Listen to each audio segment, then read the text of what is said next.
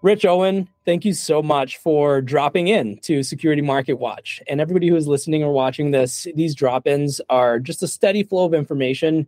We meet with security leaders and we bring some information to you that you might find useful. And hopefully you find this pretty useful here in the next, let's say, 5 minutes or so. So, Rich, you and I have talked before, and you are I call you the druid of cybersecurity, and you've written so many books. You're prolific. You're one of the most prolific authors within cybersecurity. And it's just a pleasure to talk to you today. And we connected briefly before this call, and we talked about AI and the human element in security. And so I know this is a topic that's been on your mind, and it's on the minds of a lot of people, especially security leaders. You watching, I'm pretty sure that you've listened, that you've thought about AI and you've thought about the human element in cybersecurity. But you see an interesting connection between those two. Could you give us your perspective on the connection between the human element in cybersecurity and how it relates to AI, and also vice versa, how AI relates to the human element in cybersecurity? Sure, Josh. Thank you very much. First, I need to probably give you a little bit of background about myself. I'm a past international president of ISSA. I'm a member of the Information Security Hall of Fame, 2021 ISC Squared Lifetime Achievement Award. And I've actually, my latest book, the alchemy of information protection, is being used in a university program to create a certificate for information security management. It's also being used by the EU Academy of Sciences in the Ukraine. They're translating it to Russian. And the whole focus on that book is based on my over 50 years of experience in cybersecurity. And the end result, the punchline of that book is it's the human factors. And why this is so important is my background is very technical. I started off in the Army Security Agency. I've repaired a computer by replacing a single transistor. I've built and repaired computers based on chips. I've written my own operating system. In fact, I was on the team that designed and installed the first local area network in the Mission Control Center at Johnson Space Center. So I come from a very technical background, and the end result of all this is it's not the technology, it's not any of that stuff. It's not the laws of technology. It's the people. It's the human factor that's so important in security, especially with AI today.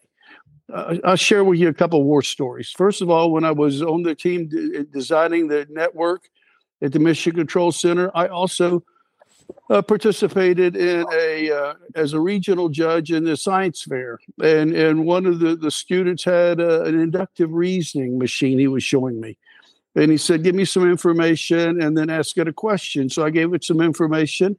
Then I asked if Socrates is alive, and it came back and said yes, 100%. So I put that in. I'll share how that relates to the end of the story. But then another story, when I was in the Army, I was teaching electronics. And sometimes on my test, I would put the question 2 + 2 =. And many of my students would pull out their calculators and punch that in before they'd put the right answer down. I'll tie that into the end of the discussion as well. But so I mentioned I was building the network for mission operations at Johnson Space Center. They liked what I did. They ended up hiring me as a NASA employee, and I ended up creating the security program for mission operations at Johnson Space Center. That sounds like a lot of gobbledygook, but if you saw the movie Apollo 13, the real guy in the white vest was my boss. Oh, One of the best leaders I ever had, and he's very fundamental in my decision about how human factors is so important. So what do I mean by human factors? First of all, the code that we use is created by people with all their flaws and biases and everything else, and maybe lack of understanding or caring about security. Now, how do we know this code is good? Well, we have to trust the programmer or their code reviews. In the early days, you'd have code reviews where one person would review somebody else's code.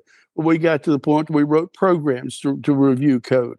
But then we've evolved to the point of reusing code. And some of this code that we reuse, we don't know its pedigree. We don't know what's hidden inside of it. So I point that out as that's the code that we're using today. So the other thing is, of course, people, the user is still the number one attack vector for all the hackers. In fact, I'm a fellow with the Ponymon Institute who tracks all this stuff. And the human factor is so real there because we're the target.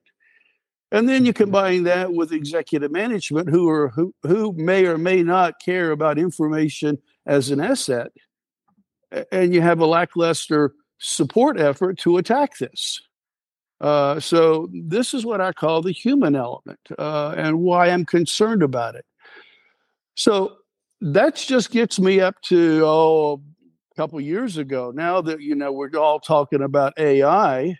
Well, I guess one of the war story is when I was there at NASA, I actually wrote a speed program, a race game for my boys on the computer, and they could never beat me. You design the car by the engine size, wheel size, transmission, and no matter what they did, they could never beat me. Well, I confessed later that I had a special code that I entered for my engine size, and always guaranteed that I had one more foot of distance for every integration step whenever they put in. So I always beat them, but beat them barely. So this is back to how can you trust your program? You have to trust the programmer to trust the integrity of your machine. Mm-hmm. Great. That leads me into AI. AI, there's two aspects of AI. There's the engine, the code that is written by these flawed and imperfect people who may have the biases and stuff. Don't get me wrong. I love AI and machine learning. When it comes to a SIM and having machine learning monitoring all the attacks that are coming through my firewall and automatically detecting that one particular URL, one particular IP address is attacking all my different accounts, I automatically have code that shuts that IP address off. This is wonderful stuff. But what happens if my code that I'm using, I got it from some foreign outlet or some company that maybe wasn't totally trustworthy, and they have embedded in this code stop all attacks except from any attack from a specific IP address. Well, now I'm screwed, and I don't know it. I'm trusting that it's all good, but now I have a back door that's open to a hacker who knows about this back door. So the real key of AI is two elements. It's the engine, which I just mentioned, and it's the data that this engine performs on. It gives you results based on the data that's input to it.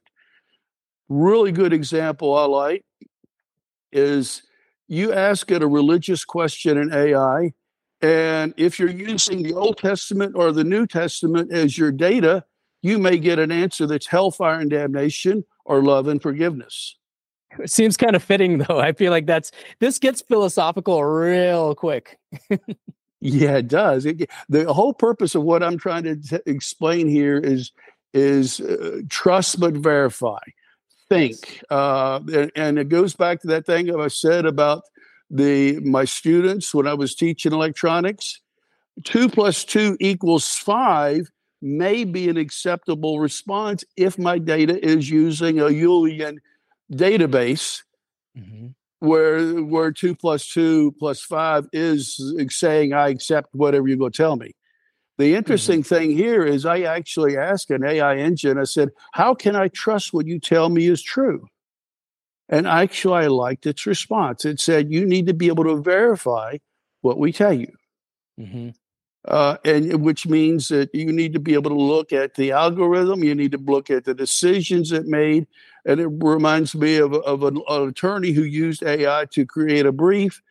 And the judge threw the brief out because it just so happens all the case law referenced in it was all bogus. So you need to be able to trust this. So it's the integrity of the engine, it's the integrity of your data, and then you also want to complicate this stuff by the cloud. Where is your engine running? Where's your data from? Is it your data and you're throwing your data into the cloud? Oh, good. So now somebody else has all of your data, unless you can guarantee that the source in the cloud will protect your data. So the whole purpose of what I like to talk about with AI is back to Reagan, trust but verify. Yes. Whenever I think about AI, and people often talk about AI in terms of death and destruction, the Terminator, ARPANET, not ARPANET. What was the somebody remind me, whatever the bad I know what guy you think was. about. Skynet. So, everybody thinks about it in that way. And I go, AI is not going to do it by itself. There's somebody who will code the AI to destroy humanity if that's what AI winds up doing. It's going to be some human element that's introduced into the AI, whether intentionally, probably unintentionally, knowing human beings, and that if anything will lead to the disaster that is Skynet and the Terminator, it'll be something like that, the human factor. So everything you said reminds me of that, and I think a lot of people will resonate with that. But we have to wrap it up there. And Rich, I really want to talk to you for a longer length of time about this subject, because I see you as a philosopher in technology, and I'm kind of a garage philosopher myself. And so I would love to dive into the rabbit hole with this sometime, and I hope you'd come back. Okay. I just want to plant one more seed, and that is you can actually poison the data so that any decision you get out of your engine is wrong because somebody poisoned your data. So I thank you for the opportunity, and I look forward to talking to you in the future. And how can people find you and find your books? JohnnySecuritySeed.com. You can go there, and in fact, there you'll find a code JSS1 where you can get all my books and ebooks 10% off if you order through BookBaby, or they're also available on Amazon and other places. Awesome. Rich Owen, thank you so much. And thank you for listening to this drop-in at Security Market Watch. Thanks, everybody. Bye.